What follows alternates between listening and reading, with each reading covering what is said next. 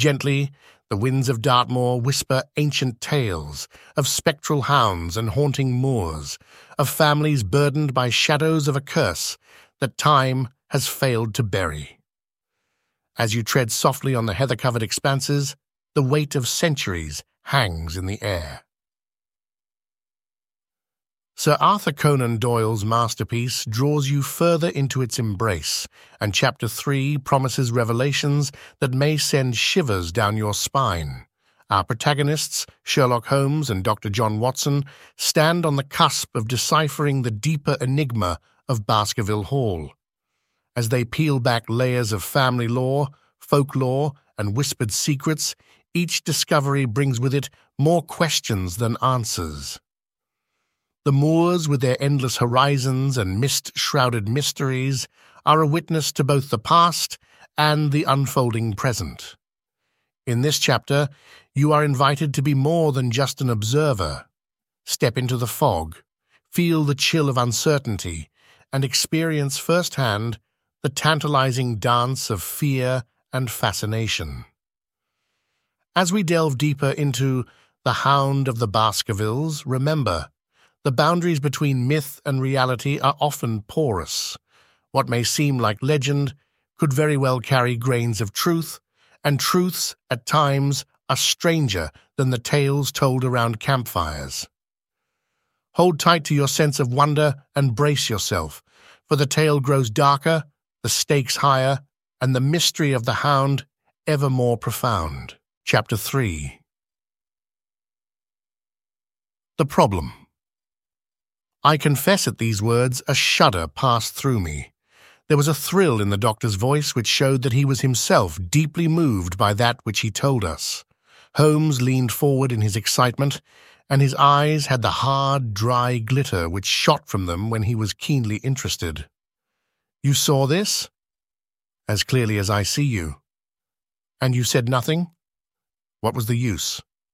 "How was it that no one else saw it?" "The marks were some 20 yards from the body, and no one gave them a thought. I don't suppose I should have done so had I not known this legend." "There are many sheepdogs on the moor?" "No doubt, but this was no sheepdog." "You say it was large?" "Enormous." "But it had not approached the body?" "No." "What sort of night was it?" "Damp and raw." "But not actually raining?" "No." "What is the alley like?" "There are 2 lines of old yew hedge, 12 feet high and impenetrable. The walk in the center is about 8 feet across." "Is there anything between the hedges and the walk?" "Yes, there is a strip of grass about 6 feet broad on either side." "I understand that the yew hedge is penetrated at one point by a gate." "Yes, the wicket gate, which leads on to the moor." "Is there any other opening?" "None." "So that to reach the yew alley, one either has to come down it from the house or else to enter it by the moor gate." "There is an exit through a summer house at the far end." "Had Sir Charles reached this?" "No, he lay about 50 yards from it." "Now tell me, Dr. Mortimer, and this is important, the marks which you saw were on the path and not on the grass." "No marks could show on the grass." "Were they on the same side of the path as the moor gate?" "Yes. They were on the edge of the path, on the same side as the moor gate." "You interest me exceedingly. Another point. Was the wicket gate closed?" "Closed and padlocked." "How high was it?" "About 4 feet high." "Then anyone could have got over it?" "Yes." "And what marks did you see by the wicket gate?" "None in particular." "Good heaven! Did no one examine?" "Yes, I examined myself." "And found nothing?" It was all very confused. Sir Charles had evidently stood there for 5 or 10 minutes. "How do you know that?" "Because the ash had twice dropped from his cigar." "Excellent. This is a colleague, Watson, after our own heart." "But the marks?" "He had left his own marks all over that small patch of gravel. I could discern no others." Sherlock Holmes struck his hand against his knee with an impatient gesture. "If I had only been there," he cried. "It is evidently a case of extraordinary interest, and one which presented immense opportunities to the scientific expert." That gravel page upon which I might have read so much has been long, ere this smudged by the rain and defaced by the clogs of curious peasants. Oh, Dr. Mortimer, to think that you should not have called me in. You have indeed much to answer for. I could not call you in, Mr. Holmes, without disclosing these facts to the world, and I have already given my reasons for not wishing to do so. Besides, why do you hesitate? There is a realm in which the most acute and most experienced of detectives is helpless. You mean that the thing is supernatural? I did not positively say so. No, but you evidently think it. Since the tragedy, Mr. Holmes, there have come to my ears several incidents which are hard to reconcile with the settled order of nature. For example, I find that before the terrible event occurred, several people had seen a creature upon the moor which corresponds with this Baskerville demon and which could not possibly be any animal known to science. They all agreed that it was a huge creature, luminous, ghastly, and spectral. I have cross-examined these men, one of them a hard-headed countryman, one a farrier, and one a moorland farmer, who all tell the same story of this dreadful apparition, exactly corresponding to the hell-hound of the legend. I assure you that there is a reign of terror in the district, and that it is a hardy man who will cross the moor at night. And you, a trained man of science, believe it to be supernatural? I do not know what to believe. Holmes shrugged his shoulders. I have hitherto confined my investigations to this world, said he. In a modest way I have combated evil, but to take on the father of evil himself would perhaps be too ambitious a task. Yet you must admit that the footmark is material. The original Hound was material enough to tug a man's throat out, and yet he was diabolical as well. I see that you have quite gone over to the supernaturalists. But now, Dr. Mortimer, tell me this. If you hold these views, why have you come to consult me at all? You tell me in the same breath that it is useless to investigate Sir Charles's death, and that you desire me to do it. I did not say that I desired you to do it. Then how can I assist you? By advising me as to what I should do with Sir Henry Baskerville, who arrives at Waterloo Station, Dr. Mortimer looked at his watch, in exactly 1 hour and a quarter. He being the heir? Yes. On the death of Sir Charles, we inquired for this young gentleman and found that he had been farming in Canada. From the accounts which have reached us, he is an excellent fellow in every way. I speak now not as a medical man, but as a trustee and executor of Sir Charles's will. There is no other claimant, I presume? None. The only other kinsman whom we have been able to trace was Roger Baskerville, the youngest of 3 brothers of whom poor Sir Charles was the elder. The second brother, who died young, is the father of this lad Henry. The third, Roger, was the black sheep of the family. He came of the old masterful Baskerville strain and was the very image, they tell me, of the family picture of old Hugo. He made England too hot to hold him, fled to Central America, and died there in 1876 of yellow fever. Henry is the last of the Baskervilles. In 1 hour and 5 minutes I meet him at Waterloo Station. I have had a wire that he arrived at Southampton this morning. Now, Mr. Holmes, what would you advise me to do with him? Why should he not go to the home of his fathers? It seems natural, does it not? And yet, consider that every Baskerville who goes there meets with an evil fate. I feel sure that if Sir Charles could have spoken with me before his death, he would have warned me against bringing this, the last of the old race, and the heir to great wealth, to that deadly place. And yet it cannot be denied that the prosperity of the whole poor, bleak countryside depends upon his presence. All the good work which has been done by Sir Charles will crash to the ground if there is no tenant of the hall. I fear lest I should be swayed too much by my own obvious interest in the matter, and that is why I bring the case before you and ask for your advice." Holmes considered for a little time. "Put into plain words, the matter is this," said he. In your opinion, there is a diabolical agency which makes Dartmoor an unsafe abode for a Baskerville. That is your opinion? At least I might go the length of saying that there is some evidence that this may be so. Exactly. But surely, if your supernatural theory be correct, it could work the young man evil in London as easily as in Devonshire. A devil with merely local powers like a parish vestry would be too inconceivable a thing. You put the matter more flippantly, Mr. Holmes, than you would probably do if you were brought into personal contact with these things. Your advice, then, as I understand it, is that the young man will be as safe in Devonshire as in London. He comes in 50 minutes. What would you recommend?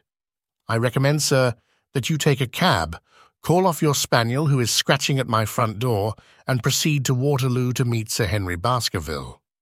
And then? And then you will say nothing to him at all until I have made up my mind about the matter. How long will it take you to make up your mind? 24 hours. At 10 o'clock tomorrow, Dr. Mortimer, I will be much obliged to you if you will call upon me here, and it will be of help to me in my plans for the future if you will bring Sir Henry Baskerville with you. I will do so, Mr. Holmes. He scribbled the appointment on his shirt cuff and hurried off in his strange, peering, absent-minded fashion. Holmes stopped him at the head of the stair. Only one more question, Dr. Mortimer. You say that before Sir Charles Baskerville's death, several people saw this apparition upon the moor? 3 people did. Did any see it after? I have not heard of any. Thank you. Good morning.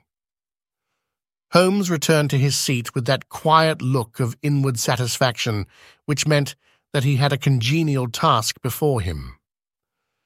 Going out, Watson? Unless I can help you. No, my dear fellow, it is at the hour of action that I turn to you for aid. But this is splendid, really unique from some points of view. When you pass Bradley's, would you ask him to send up a pound of the strongest shag tobacco? Thank you. It would be as well if you could make it convenient not to return before evening. Then I should be very glad to compare impressions as to this most interesting problem which has been submitted to us this morning.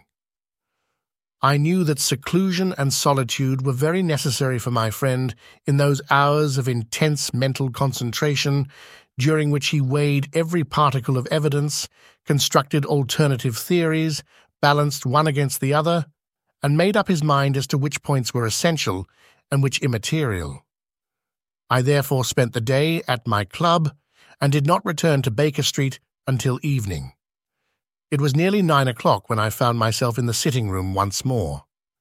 My first impression as I opened the door was that a fire had broken out, for the room was so filled with smoke that the light of the lamp upon the table was blurred by it. As I entered, however, my fears were set at rest, for it was the acrid fumes of strong, coarse tobacco which took me by the throat and set me coughing. Through the haze I had a vague vision of Holmes in his dressing-gown, coiled up in an armchair with his black clay pipe between his lips. Several rolls of paper lay around him. "Caught cold, Watson?" said he. "No, it's this poisonous atmosphere. I suppose it is pretty thick now that you mention it." "Thick? It is intolerable." "Open the window, then. You have been at your club all day, I perceive." "My dear Holmes? Am I right?" "Certainly, but how?" He laughed at my bewildered expression. "There is a delightful freshness about you, Watson, which makes it a pleasure to exercise any small powers which I possess at your expense. A gentleman goes forth on a showery and meary day.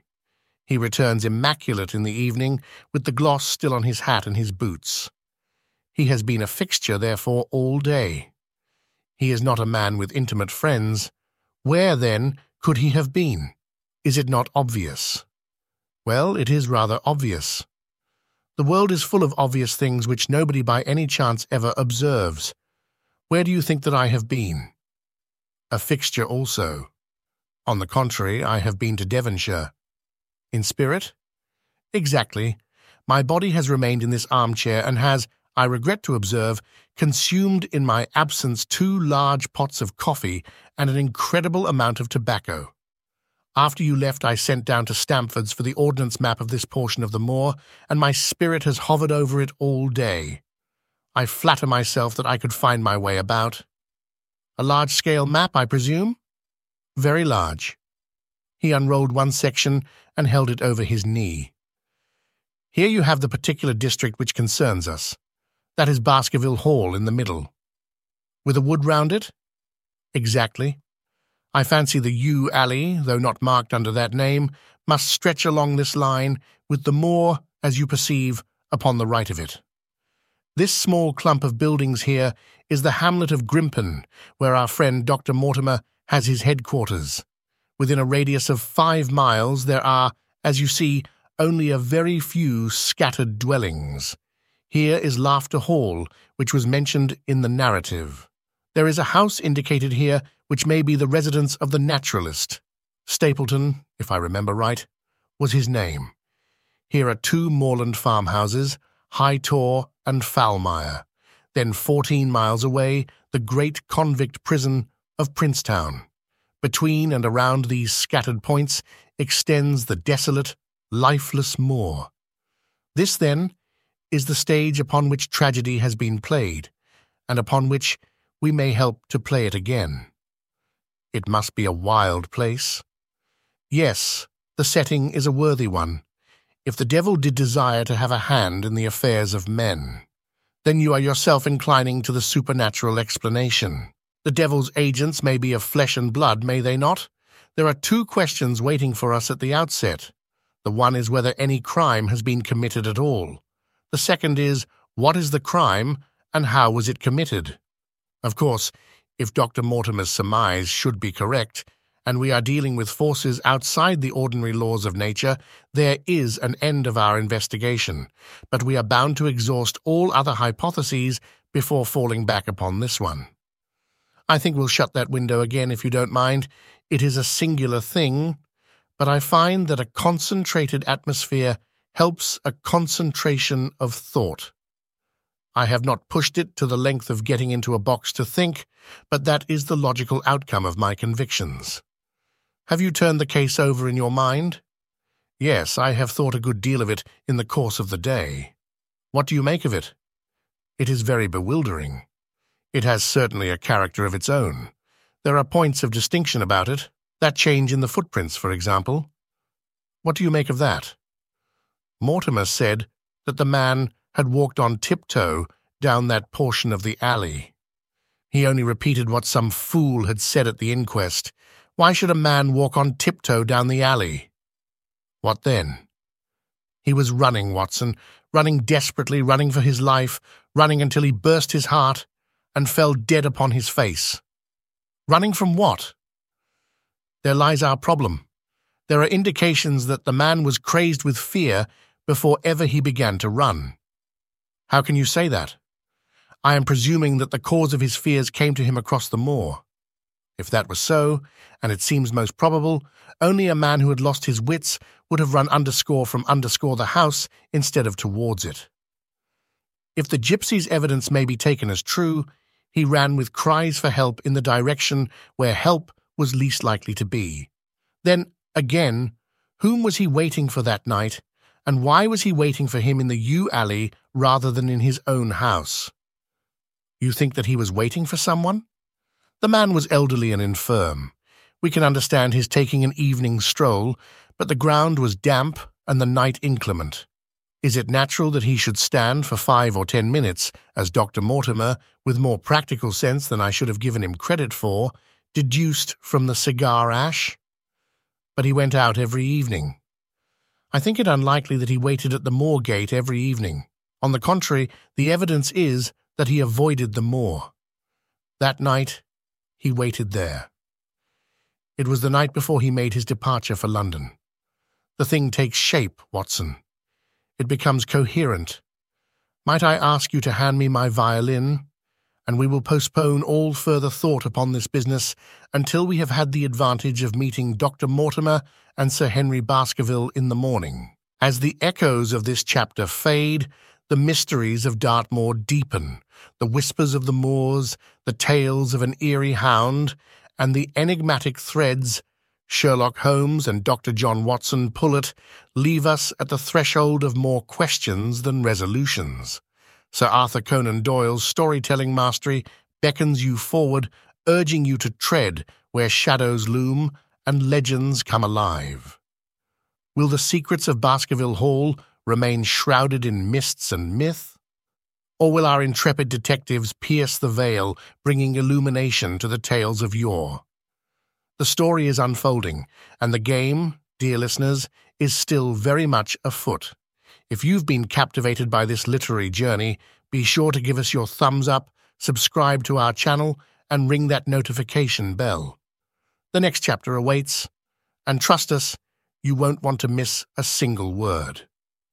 Until then, keep the fires of curiosity burning, for in the world of Holmes and Watson, the thrill of the chase is only just beginning.